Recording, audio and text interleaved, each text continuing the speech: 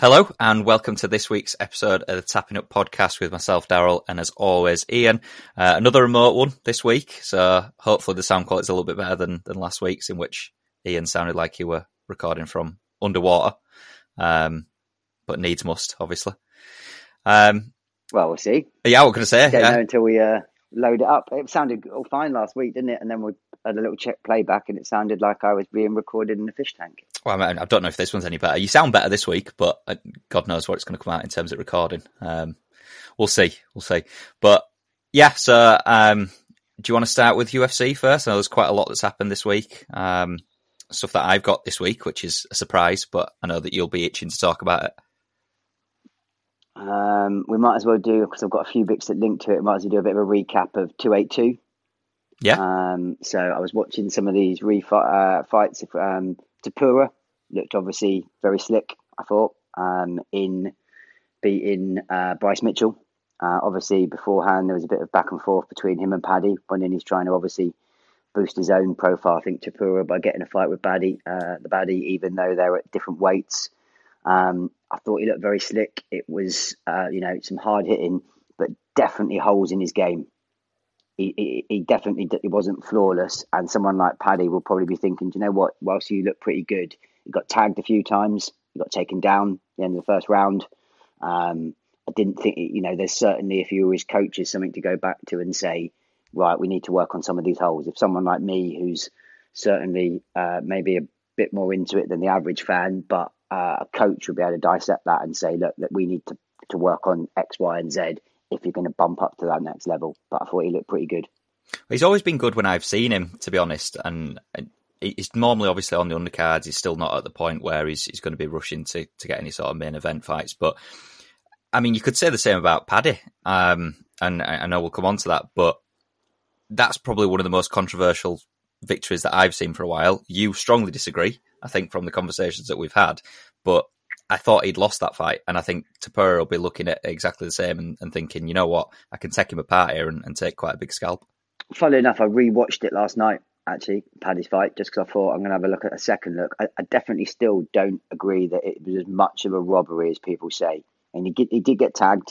Some of the stats, in terms of particularly body shots, I think it was that Jared Gordon had the overwhelming advantage on.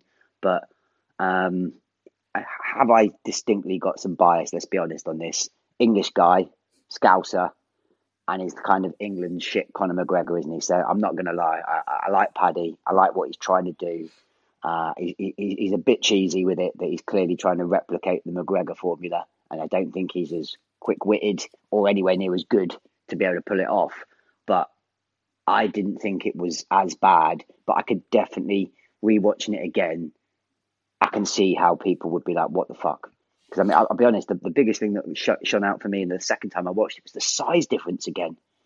Paddy was fucking huge compared to him. Like, Paddy, when he rehydrated after that, I mean, he ballooned up to 200 pounds and he was fighting at 155, but he must have been weighing at 170, if not higher, for the fight. They looked a weight class apart, I thought.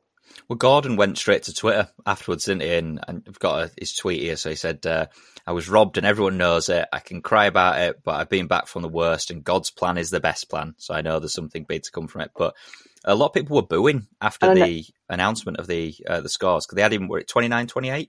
Yeah, and again, if to agree with you, there was quite a lot of fighters in particular that seemed to overwhelmingly agree with you that, it was pretty clear to Gordon. So I definitely think I'm probably in the minority saying that I don't think it was quite as much of an outrageous decision as people say. But it's been prison only Gordon. Again, he's looking back on it thinking it could be fucking worse. And the other thing that stuck out to me was how popular Paddy was with the American crowd. Yeah, I noticed that. The best reception of the night. He got the best reception of the night. I thought he would probably be predominantly English fans, but he's clearly very popular across the board. And that also weighs in with probably the reason that he then got, Dana clearly likes him, doesn't he? He's trying to push him as a bit of a star.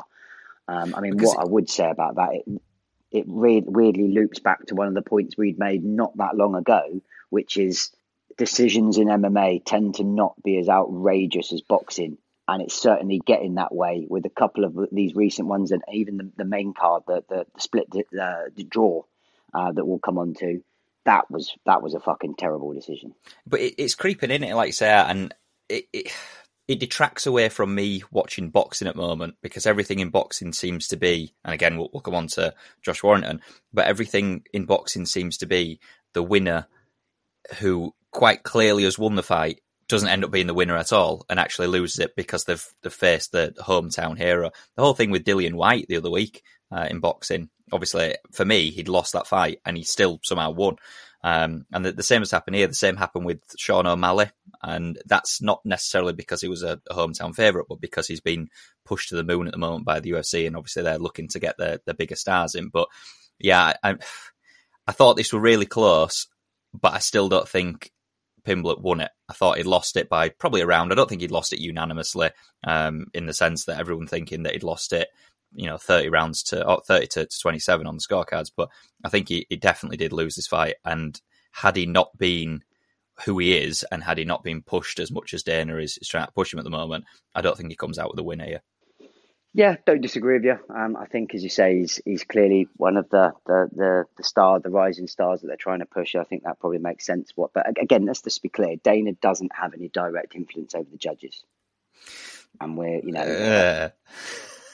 allegedly, because again, just to remember, they're not employed by the UFC. They're employed by the athletic commission of the state that the fight is in. So I kind of hear you, and I kind of think sometimes that will he be having a word or whatever, but there's no direct link between the UFC and the judges. And the only other thing you would say, which is also systemic of what we said, MMA judges are predominantly boxing judges. Just only recently have MMA judges, in terms of specialities, been introduced. Certainly, go back 3-4 years, all judges were boxing judges. Just, taken from boxing to tweak, which again explains why when we always moan about the judging decisions, where some of that awful decisions come from, because they are the same judges that make the fucking terrible decisions for boxing. So it's only more since MMA suddenly got a bit of a boost and a bit more mainstream that you get judges that are now former referees or former fighters that have specialised in MMA. So it's still kind of emerging in that respect. You also can't really not even really, you can't at all judge a UFC fight in the same way that you're going to judge a boxing fight. And I know we've discussed this on a previous episode, and I think we went quite into a lot of detail about that. But boxing is all about scoring points. It's all about getting the bigger hits, the more showman like hits. But then UFC, there's so many different elements to it, and there's so many different levels to it, that it's not just as simple as, well, that guy got punched more times in the head or got punched more times in the body, therefore he's won, because obviously there's other factors that come into account. So I think one of the problems is, as you say, I get the feeling it's quite hard to separate judging boxing from judging UFC if you do both as a career. So yeah, definitely. And again, if you took someone else in a different profession, doctor, I suppose it's maybe not quite the same, but if you took a GP and suddenly said, right, you now have to be an eye surgeon, they're going to struggle. So again, I think sometimes it's unfair to expect people who are career boxing judges just to adopt MMA. And again, they need proper training. The biggest one for me, that particularly when it was pure boxing judges, that they clearly have no idea about, is jiu-jitsu and ground control. They're ranking them basically on the stand-up abilities. They might have a bit of knowledge of kickboxing. They clearly know about boxing, but it's usually when they go, wrestling, submissions, they clearly have no clue on. But we could go off on this. Would definitely be one maybe for another podcast. We could do a bit more of a detailed slot on, because we could rant for ages about this one. But one that was a bit embarrassing, I think, just back to the main card, was Darren Till. Yeah. So, again, Scouser came in quite impressive to the UFC a little while ago. The stats when I was watching it was, in the first round, he didn't land a strike until there was 45 seconds left on the clock, and the strike count was 60-0 against him. It was absolutely battered. And it's horrible to watch, to be honest, because obviously Darren Till is quite... I mean, he's quite liked by a lot of English people, and obviously people want to push him to the moon as much. But what's his record now? Is it 5-6 in terms of defeats? Losses, 18-5 is his overall record, I think. But he which came in is undefeated. Ridiculous. And I text you after I'd watched it quite early in the morning. I didn't watch it live, but I watched the replay afterwards. I text you saying, I'm done with him now. And it sounds horrible, and obviously he's not going to give a flying fuck what I think about him, but it's just getting to the point where you're watching him and you're expecting him to lose every single time. It's not a matter of, oh, right, he's going to turn it around here. It's going to be real. He hasn't looked the same fighter for a number of years now. And I don't know if he needs a new coach. He needs someone just to tell him, look, you need to get a grip here or what. But something isn't quite right, quite clearly. The funny thing for me was, to your point there, I don't disagree, but you're watching that first round and he got absolutely schooled and you're thinking, fucking hell, he's taken a battering here. Second round, good round. Probably won the round. Took him down, got some punches back, landed some kicks, actually had a pretty good round. Third round, it was a bit closer, but I'll tell you what, we maybe gave Oliveira a bit of stick for what looked a relatively quick tap out when Makhachev got him in that head and arm choke. I don't ever recall, and I was actually thinking about this, and I even did a bit of Googling, a rear naked choke that quickly. That was like applied by Duplessis for 2 seconds, 3 seconds top. When I did rewatch it again last night, as I did with the Paddy fight, it was deeper than I thought it was the first time. But originally, I thought it was a bit Khabib against Conor-esque across the chin, which you should not be tapping after 2 seconds with one across the chin. That's unpleasant. It's not nice, but it's not deep in terms of a choke like that. But it was deeper than I thought. But that was a quick tap from Till, and again, he got a lot of stick for giving up, but it felt a little bit like that. Is it a mental thing, do you think? So with stuff like that, if he's obviously feeling like he's in danger, and I know obviously it's all about, you try to be a warrior and you try to stay in the game as long as you possibly can. But if he's constantly worried, considering the fact that he's lost so many of his last fights, and he's in a position where he's like, look, I'm here for my payday. Mentally, as soon as he lays this in, I'm going to tap out anyway. I might as well tap out straight away as soon as he's got it in. Is it someone that needs to go in, like a psychologist, sports psychologist, and have a word with him? Or maybe, but you don't get to the levels he's at. Again, he might be on a bit of a bad skid, to be fair to him, but you don't get to those levels by being a complete pussy. Let's be fair. Maybe something's going wrong. Maybe there's something in the background in his personal life. I do remember when he first came in, I don't know if you, again, how much of a geek or a fan you are for this, but he used to have his bird tattooed on his arm, this horrendous portrait of a woman on his arm. And if you now look, he's had it covered up. So like with like some tribal shit. So my guessing would be that he's not with his bird anymore. So I don't know if that has, there's other shit outside of what's going on that's impacting on his performance. But something, you're right, something's definitely not quite right, and he needs a tweak, whether it's a new coach, whether he's a mental coach. I said he's going to take some time away, but he's got the skill set to come back, and he's still only 29. So even if he took 6 months out, regroup, tries to get some extra coaching, as you say, or some help in those extra facets, maybe where he's fallen a little bit short, he's still got time. Yeah, and there are a few other fights, obviously, that we're talking about. You had Raul Rosas Jr. became the youngest fighter to win a UFC bout, beat Jay Perry versus via submission on his debut, so that were quite noteworthy. Not really talked about that much. I think it was just more the record itself, but it'd be interesting to see what he does going forward. Very impressive, and we had talked about him before, haven't we? Because he'd come out and said he was going to try and be the youngest champ ever. He's got 5 years to beat John Jones's record, so he's got a fair amount of time on his side. Looked quite impressive. And the only question is what the UFC do with him in terms of, do they build him slowly and, a bit like they do with your paddies and feed him a few wins and things like that to build him up?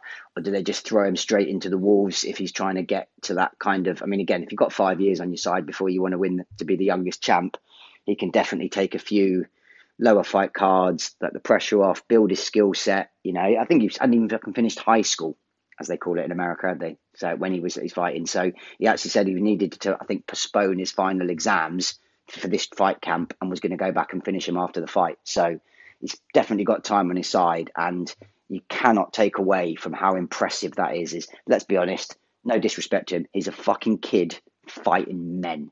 Yeah. You know, that's a fucking achievement to even be in the UFC, to even be on Dana White's Contender Series where he came from at his age is absolutely incredible. So give him time, slow things down a little bit. He's got 2 or 3 years to build his skill set. He's probably one of those fighters as well, because of his age, you would see very quickly in front of your eyes evolve. Every fight get better. So give him some easy fights and let him build up would be my view on him. Yeah, I don't think there's any point in throwing him straight in because, like you say, he's got so much time. The time's clearly on his side. He's got so much time to build himself up and become. You're never going to be a complete package, but obviously develop everything in terms of his skill set and get to the point where when he does get that title challenge, that he's probably going to be the favourite to do so. Obviously, 5 years is a long period of time, and we'll see what happens in the time then between then and now. But yeah, I think for me, it should be a slow burn and then even more satisfying when he gets to the top, hopefully. Absolutely. And then the only one I've got left to talk about on that card was, obviously, we mentioned it earlier, the light heavyweight title fight. Blachowicz versus Ankalaev, and shocking decision, gave it as a draw, split decision draw, I think it was. And it wasn't a unanimous draw, was it? One gave it for each fighter, and then the third judge called it a draw, which made it the split draw. Even Blachowicz in the interview said, give it to Ankalaev. You know, I think he said, I didn't win that fight, which I think was very, I mean, light heavyweight, considering how much bullshit you get from fighters these days, that's 2 really honourable and unexpected things from fighters in a row. In Yeezy Prohaska giving up and vacating the title, saying I'm not going to hold it up, and then Blachowicz saying, do you know what, I didn't probably win that fight. You know, it's quite refreshing to see, given the usual huster and bluster of fighters where they're like, I fucking won, even, you know, like a Paddy. What? You know, didn't even kind of acknowledge any controversy. Was like, yeah, I clearly won the fight. So that's the norm of fighters. So I thought that was very impressive of Blachowicz to admit that. Yeah, and I agree. I think he clearly lost this fight. I'm bored of speaking about poor judging in all manners of sports at the moment. I just don't understand how it can just continue as it is and no one is calling up on it. It just seems to be, I mean, even we're talking about football, refereeing, it just seems to be officiating in general is poor, and the standard in 2022 has been atrocious. And it doesn't seem to be getting any better. It just seems to be getting worse and worse. It's funny when you say that, because I'll flip that argument for you then, just for, unlike me, just to be an argumentative cunt for argumentative sake. But could you say, because of the things, particularly football, do we have too high expectations? Do we expect flawless performances from referees in any sport, which they are human? We all make mistakes. We all fuck up. We all, you know, as a question back to you, are our expectations too high for referees and, you know, across sport in general? Absolutely not, because it works in other sports. And that's the point for me of having a team of officials. So in boxing, if one judge gets it horrendously wrong, the other 2 are going to save his back. If in sport, the referee gets it wrong, well, you've introduced VAR recently, so is VAR not there to rectify these big, major, incorrect decisions? You've got your linesmen to help, your fourth official who never does anything, and I still don't understand why they even get paid. But then you look at cricket. So cricket, which, don't get me wrong, has had some controversial decisions and will continue to have controversial decisions, but has almost perfected the use of technology to the point where if something happens, has he hit that ball and has he caught it? Well, let's use our 5 or, you know, different versions of technology. So your snicker, your hotspot, we'll go back to it, we'll replay it a little bit. And it's not a matter of, and this is where the issue with football comes in, but it's not a matter of this is going to take, you know, 5-10 minutes for a decision. These are the parameters. This is what we've got in place. If it works and it clearly shows that this individual is out, then there's no arguing with it. If it clearly shows that they're not out or there's any doubt about it, we won't give them out. And that's how it should be. And in judging, it should be even simpler than that. It should be a matter of, and I think this is where the technology that we discussed a few weeks back as well should come into handy. It should be a matter of this certain, whether it be a punch, a kick, you know, where it's connecting, should land so many points, and it should tot up, it should tally up. Because at this moment in time, just saying, yeah, it's a 10-9 round, is that? And then just sitting back and just be like, why is it? I thought it were better in that round. Why? You landed a little bit more. I did a little bit more for me. Oh, right, okay. So not really any reason at all. It's just a matter of it's your opinion and there's no parameters for that. Yeah, pretty much. And that's how it is. And I think unless there's something that significant happens here, you're going to continue that and it's only going to get worse. Yeah, I mean, I was going to say to you, when even with all the technology and that, give me a sport that gets things perfect. There isn't one, but to be fair, you're probably right that cricket is maybe the best shining example where the vast majority of decisions seem correct, and they have that technology to go back and get them more correct. There's probably the least outrageous mistakes in cricket than any other sport, so that's probably a pretty good shout. But even look at VAR. That was brought in to make things as perfect. And look how many decisions they still fuck up. Not harping back, England. Look how much we talked about that. They got VAR and they still managed to fuck those up. So I hear what you're saying, and the technology should make things better. But sadly, even when that's progressed far beyond the ability of a subjective human in their decision making alone, with VAR, with the snickos and all that, you still get fuck ups. So the issue with VAR, the main issue with VAR, though, is that it's still not objective, is it? It still is subjective because it's essentially, for the Harry Kane one, as an example, so the penalty that wasn't given and even VAR didn't give it, was it in the line or not? And was it over the line? And was it prior to the line? Or was it in the penalty box, etc.? And that's to do with the rules themselves. And their opinion of the rules and their opinion of did it carry is still wrong. Oh, in my opinion, obviously. But they didn't even give it as a free kick, did they? But you can't give a free kick. I agree with you. That was the question, but they did. Yeah, true. Okay. Yeah. Okay. I was just going to say that if they call it back and said, look, we think it's on the line, so therefore it's a free kick, then I would agree with you. Then got that right. And then they've got at least a distinguishable reason to say, this is why we didn't give it. But yeah, that's right. exactly why. That's a rule book change, is that? And don't get me wrong, I agree with you. And obviously we'll come on to football shortly, but football in the sense of how VAR working, or VAR's working at the moment or not working, is it can only impact essentially game-changing decisions. So it can only impact red cards and it can only really impact goals and penalties and things like that. It can't, change. That's a foul. I think it's a yellow card. I think it's a free kick. We'll go back to it and do that. It's just a matter of, no, we're going to disallow what's happened afterwards and not go back to that. So it's all a bit in its infancy.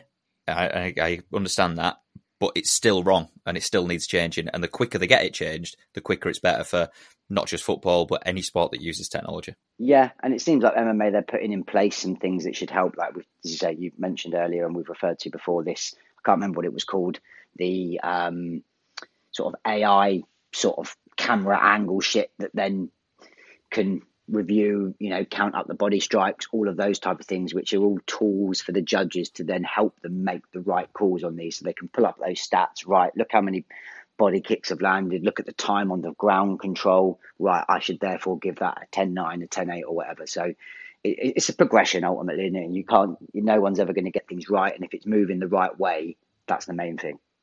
Yeah. But one of the things that has come out of this is obviously 283 now has and strange for me, but has a title fight, not including any of these, but for the same title.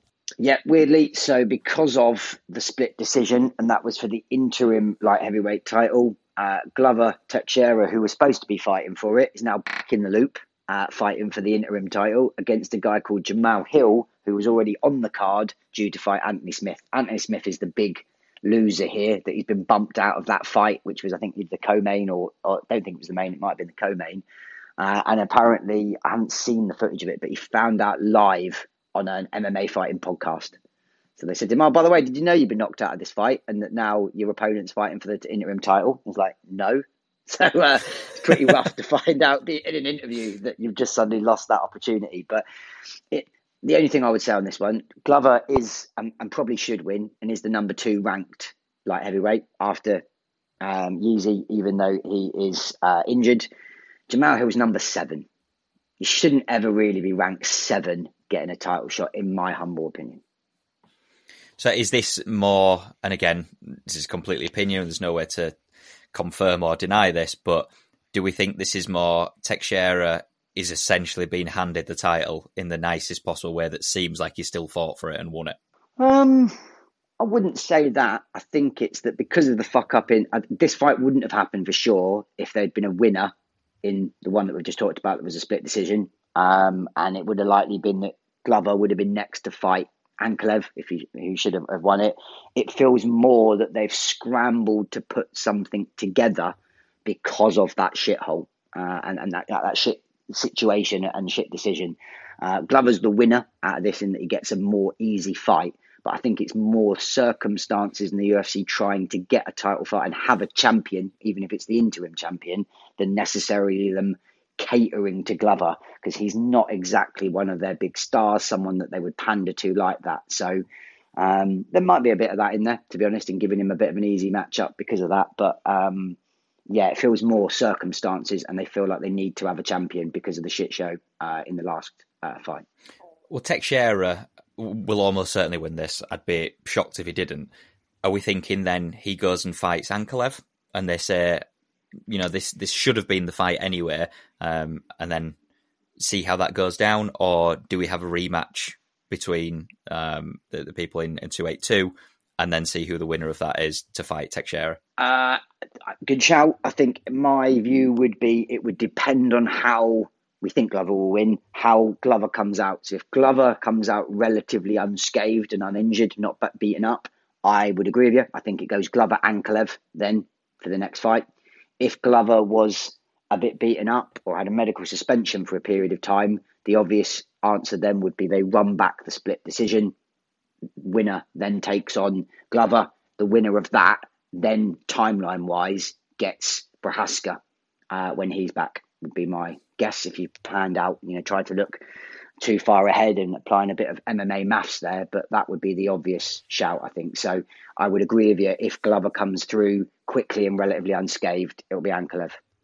Well, that's 3 fights, isn't it? If you don't have him fight Ankalev straight away, so you do Teixeira, you have a rematch of 282, the winner then fights Teixeira, and then it's Prohaska at the end of it, then you've got 3 fights planned out, and you've probably got a year's worth of light heavyweight, haven't you? So I could see it being the other one, to be honest. I could see it being more that way. And then obviously there's the extra fight, extra PPV, extra money. Agreed, but none of them, again, are stellar names to the average fan, are they? Those, even Glover, Ankalev, even Prohaska is not got that name value yet outside of probably hardcore MMA fans. He's not a John Jones.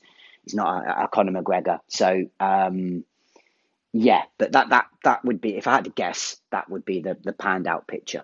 And as I say, I can't remember when 283 is. I think, is it January? Don't think it's this year, because I think the final January card is 21st. a fight card. Right, okay. So to be fair, there's still time for that to fall through. One of them could get injured and we go back to square one and they'll have to reshuffle the deck again. So Anthony Smith staying on standby, training to keep fit would be the sensible thing, because one of the other two fall out, he would probably be the obvious replacement in for Glover or Jamel Hill.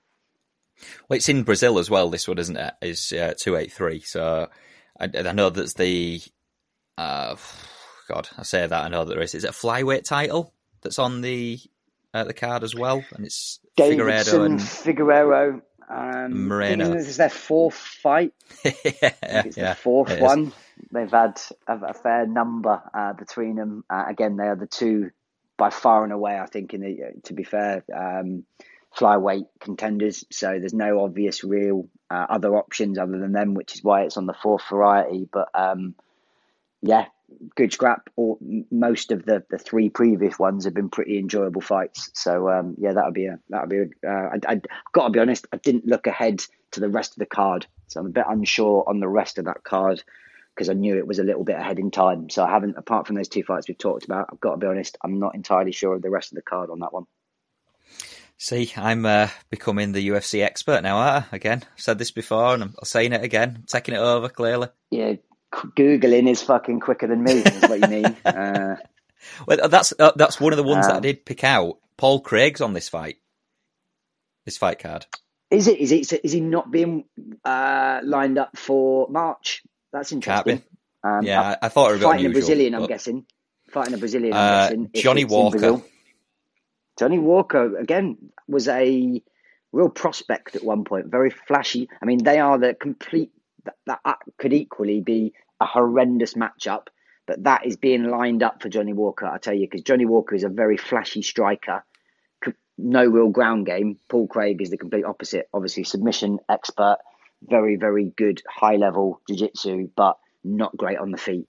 It feels like in Brazil, that's trying to be Craig's being the fall guy, I would suggest there, but could equally be the party ruiner for Johnny Walker. But Johnny Walker came in with a bit of a media storm, to say very flashy striking ability, and then got quite exposed some of the holes in his game. So can't remember his more recent record, but he's probably lost at least 3 of his last 4 fights, something like that.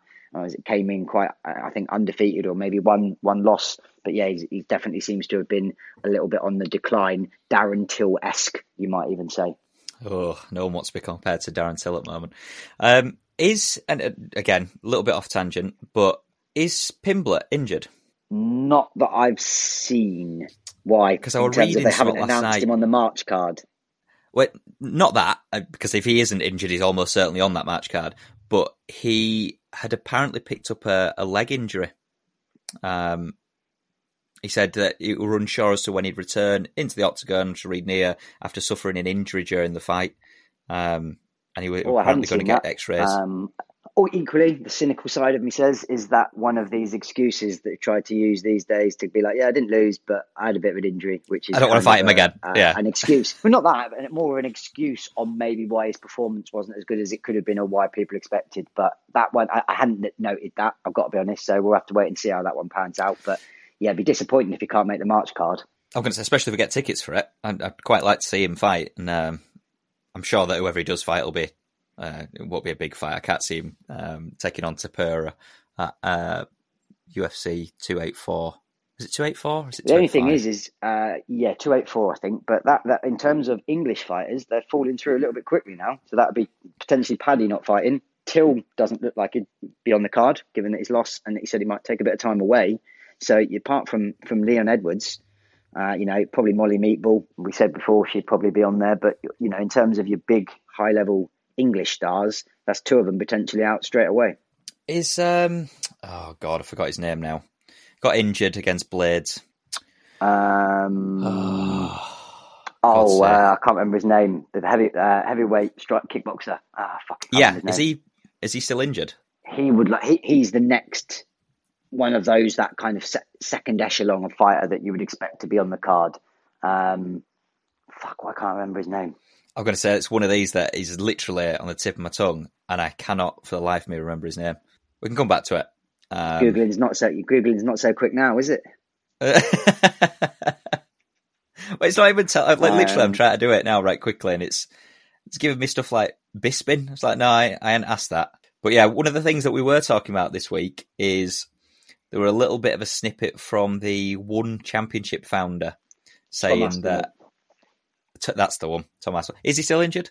Can't see at the moment. I just managed to at least find his name quickly on the Google, but sorry to have interrupted you. I just thought I'd shout out. No, you've ruined it now. Shouting at the screams. It's fucking Tom Aspinall, you pricks. There definitely is someone that's kicking off now, but so One Championship founder or CEO has come out and said, essentially begging it. He said that he thinks that the majority of champions that they have would beat the majority of champions that the UFC have, and he's obviously trying to angle at some sort of a collaboration to try and get that to happen. I think when I told you started laughing when you were driving, which pretty much sums up the chances of that happening. But yeah, chances of it happening 0, maybe? Less than 0. Dana would just be like, I'm surprised someone hasn't, interviewed him if he hasn't done any interviews yet, and he'll just laugh it off. I mean, this is not the first time the number 2 in inverted commas promotion have tried to do a joint promotion or collaboration with the UFC. I think it was Strikeforce tried it before with a guy called the CEO, Scott Coker, who is Sit-Dong's kind of equivalent, now runs Bellator, and he tried to do this, and Dana was like, nah. It's one of those things that the UFC is so far and above everybody else in terms of being the number 1 what's the benefit to them? There's no obvious plus side. They do a load of champion versus champions. One would probably win some of those. They've got some very underrated fighters and some silent fucking killers over there that people don't know. But let's say they did suddenly beat the UFC in the majority of them. That gives them a massive boost. What does it do to the UFC? It completely fucks them. So for me, it's one of those. The only upside is, for one, they're bound to say that. There's no obvious plus side whatsoever for the UFC. And what Dana had kind of said before, if I'm not mistaken, is, well, your fighters, if they want to fight my champions, then let them run their contracts down. When they're free agents, come and sign with the UFC. I'll put them in for a fight. It's the kind of way to kind of get the same outcome, but none of this joint collaboration. So I would be shocked if it's even entertained for a second by the UFC. I think the fact that there hasn't been any sort of response from Dana probably says more than him actually responding, because it's not just, you know what, I'll just laugh it off and I'll just do a very quick note on it on, you know, some sort of interview. He's essentially completely ignored it. So I think you can't get any more of a clear sign that just will not happen. He's got more important things to do, like slag off Jake Paul, hasn't he? So it's probably not Smash even roids. on his, it's not even on his radar. But yeah, I can't see that happening for the life of me, if I'm honest with you. Anything else, UFC? Done for me. That was it. Unless you've got anything else. I've got a couple of bits on football, and then I think probably one topic we both talked about on boxing. But yeah, so I mean, we'll move on to football then. I suppose we should cover World Cup, which obviously we'll do a little bit more probably next week in the final Tapping Cup, in which we'll probably go over the World Cup final and discuss it a little bit further. For all my huster and bluster, I probably will end up watching it. I don't want to, don't get me wrong. I'd have been far more interested in it if it were England, but I'll probably watch it just to see if obviously Messi then any can football cement fans his place. got to watch. Any football fans got to watch the World Cup final, haven't they? Even if you're not in it, I don't remember a World Cup final that I haven't watched. Even if some of them might not live long in the memory of that was a great final, but if you're not a real football fan if you're not watching the World Cup final, if you ask me. I don't know. I disagree. Like for the one where we got knocked out by, it had been last World Cup, funnily enough, knocked out by Croatia in semis. I couldn't bring myself to watch that. It was just knowing that that's where we should have been and that we should have. I mean, whether we won it or not, I think France would have probably beat us anyway, ironically. But yeah, it's hard to watch something like that. And again, putting that out there for you then. So when you watch Champions League and you get knocked out very close to the semis or the quarters, do you still go and watch the final? Every time. Yeah. Yeah. So it's the greatest club football game in the world for me. Again, I don't have many interests. Pretty much my interests are encapsulated in this podcast in terms of topics. So couldn't tell you a Champions League final I haven't watched either in the last 20 years. So it's interesting that you should say that that's the biggest.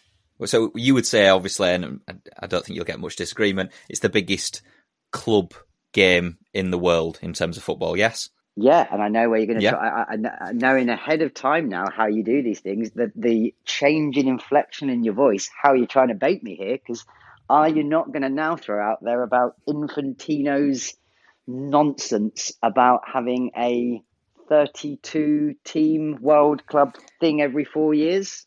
Is this where you're going with that? I am indeed. So the fact that you've read it is a good start.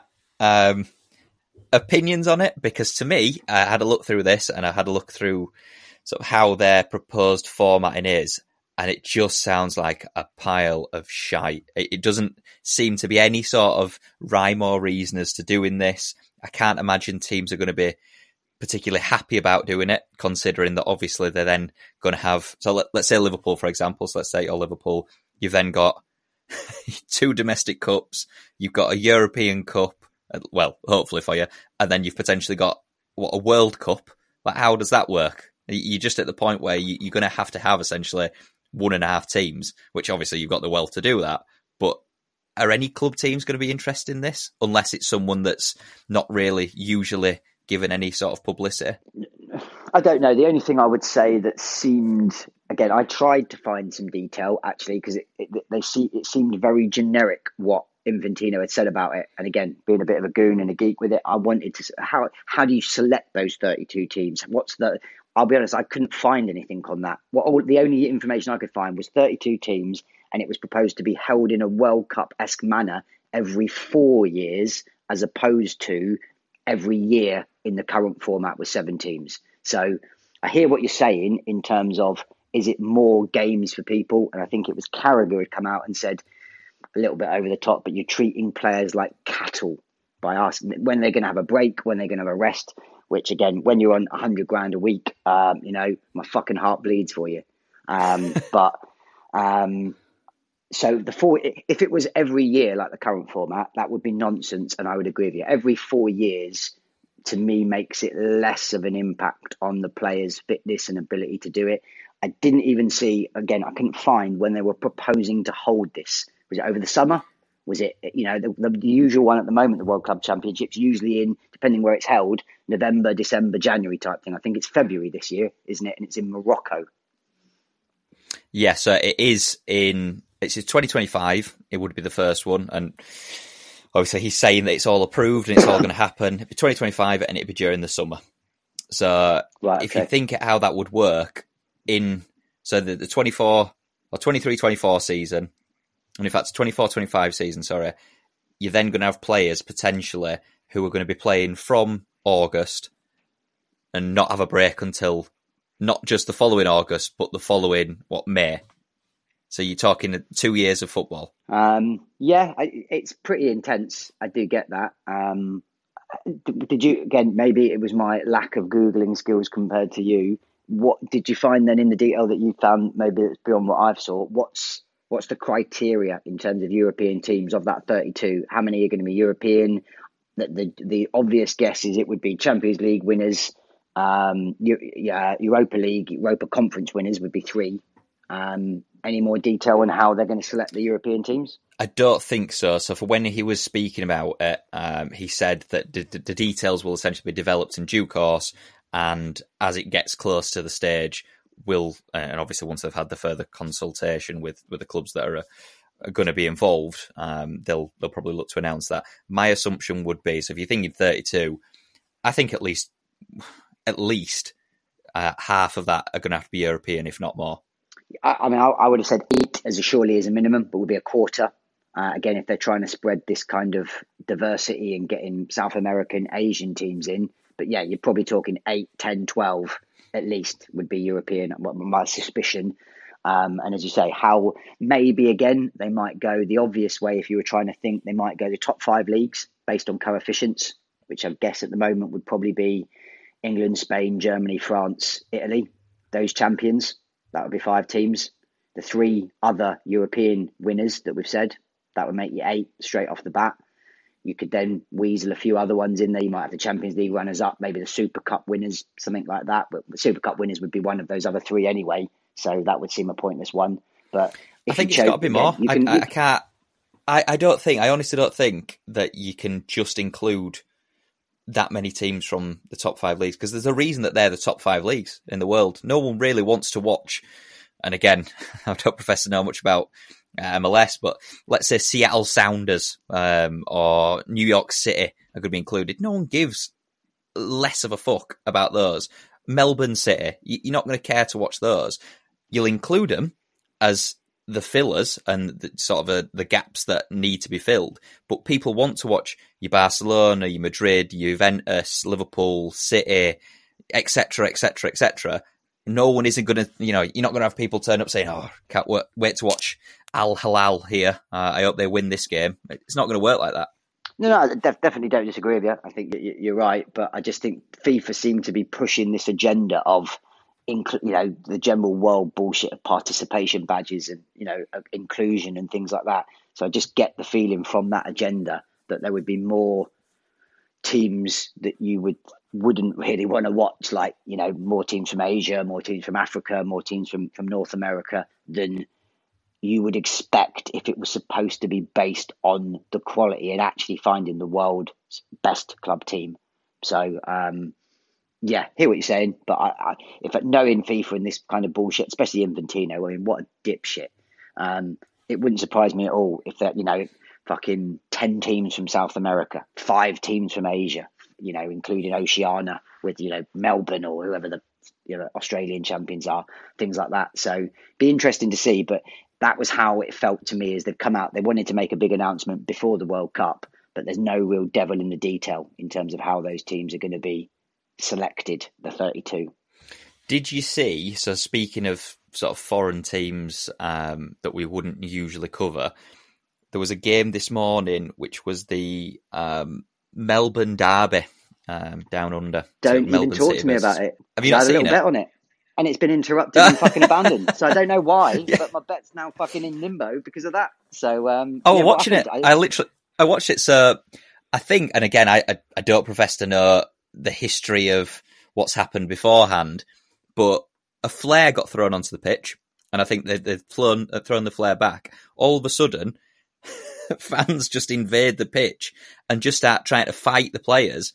Someone picks up a metal bin and smashes a goalkeeper in the face with it. It's like, what on earth is going on here?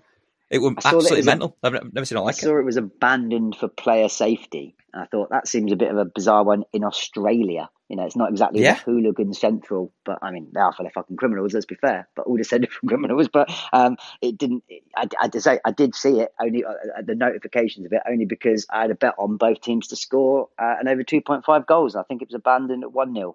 They were abandoned at 1-0, and it was quite early on the game. I think it was like 20 minutes in. But yeah, I've literally never seen it like it. He got smashed in the face with this bin, and like blood coming down his head. I was like, what's going on here? But yeah, I'll have to have a look at why that was. It'll be something to do with some sporting decision, I'm sure. I don't know what their footballing body over there is. It's something generic like Football Australia. But yeah, I'll definitely have to have a look at that. But interesting anyway. It made interesting viewing on this Saturday morning. The only one quick one I'll throw in there, because I did text you, I saw the news broke last night about this, which again probably went slightly over your head and probably any younger generation, but Sinsa Mihailovic died of leukemia at 53 last night, or yesterday, I think. Very sad news. Was certainly in my youth one of the best left backs in the world. This was when played in Serie A, when it was undoubtedly in the 90s, the best league before the Premier League and the commerciality took over. Seem to recall, if I'm not mistaken, he played mainly for Sampdoria and Lazio, but went to Inter late on. But I tell you what, that motherfucker could take a free kick. Like I sent you one, which was probably, I was having a look afterwards, not really the best YouTube compilation. It was his top 14 goals, and it was very slow. I found a better one that was 4 minutes afterwards of 66 goals he scored. This is from left back. And a little stat for you as well, just because we like to throw him in there. He did something that even Messi or Ronaldo have not ever done, which is a hat trick in one game of direct free kicks. It's a weird stat, isn't it? I can't imagine many people beating that. A ball. He could hit a ball, honestly. I'll send you the link through this 66 goal he scored, because they're a bit more quick fire and it's a bit easier to watch than the other one. But I tell you what, a lot of the time, I've got to be honest, you look watching him, you're like, what the fuck is the goalie doing? There's some very questionable goalkeeping on some of his goals, but I can't remember. Again, one of the things that comes up when you Google him is best free kick taker ever. So I tell you, he could strike a ball cleaner than he got to be top 5 free kick takers of all time. If not, maybe not the best, that might be a stretch, but he could strike a ball so cleanly for a left back as well. Did have a management career. Don't think he was particularly successful in Serie A. I think he also managed Sporting in Portugal for a small bit, but yeah, sad loss. Very, very good player when I was a kid growing up.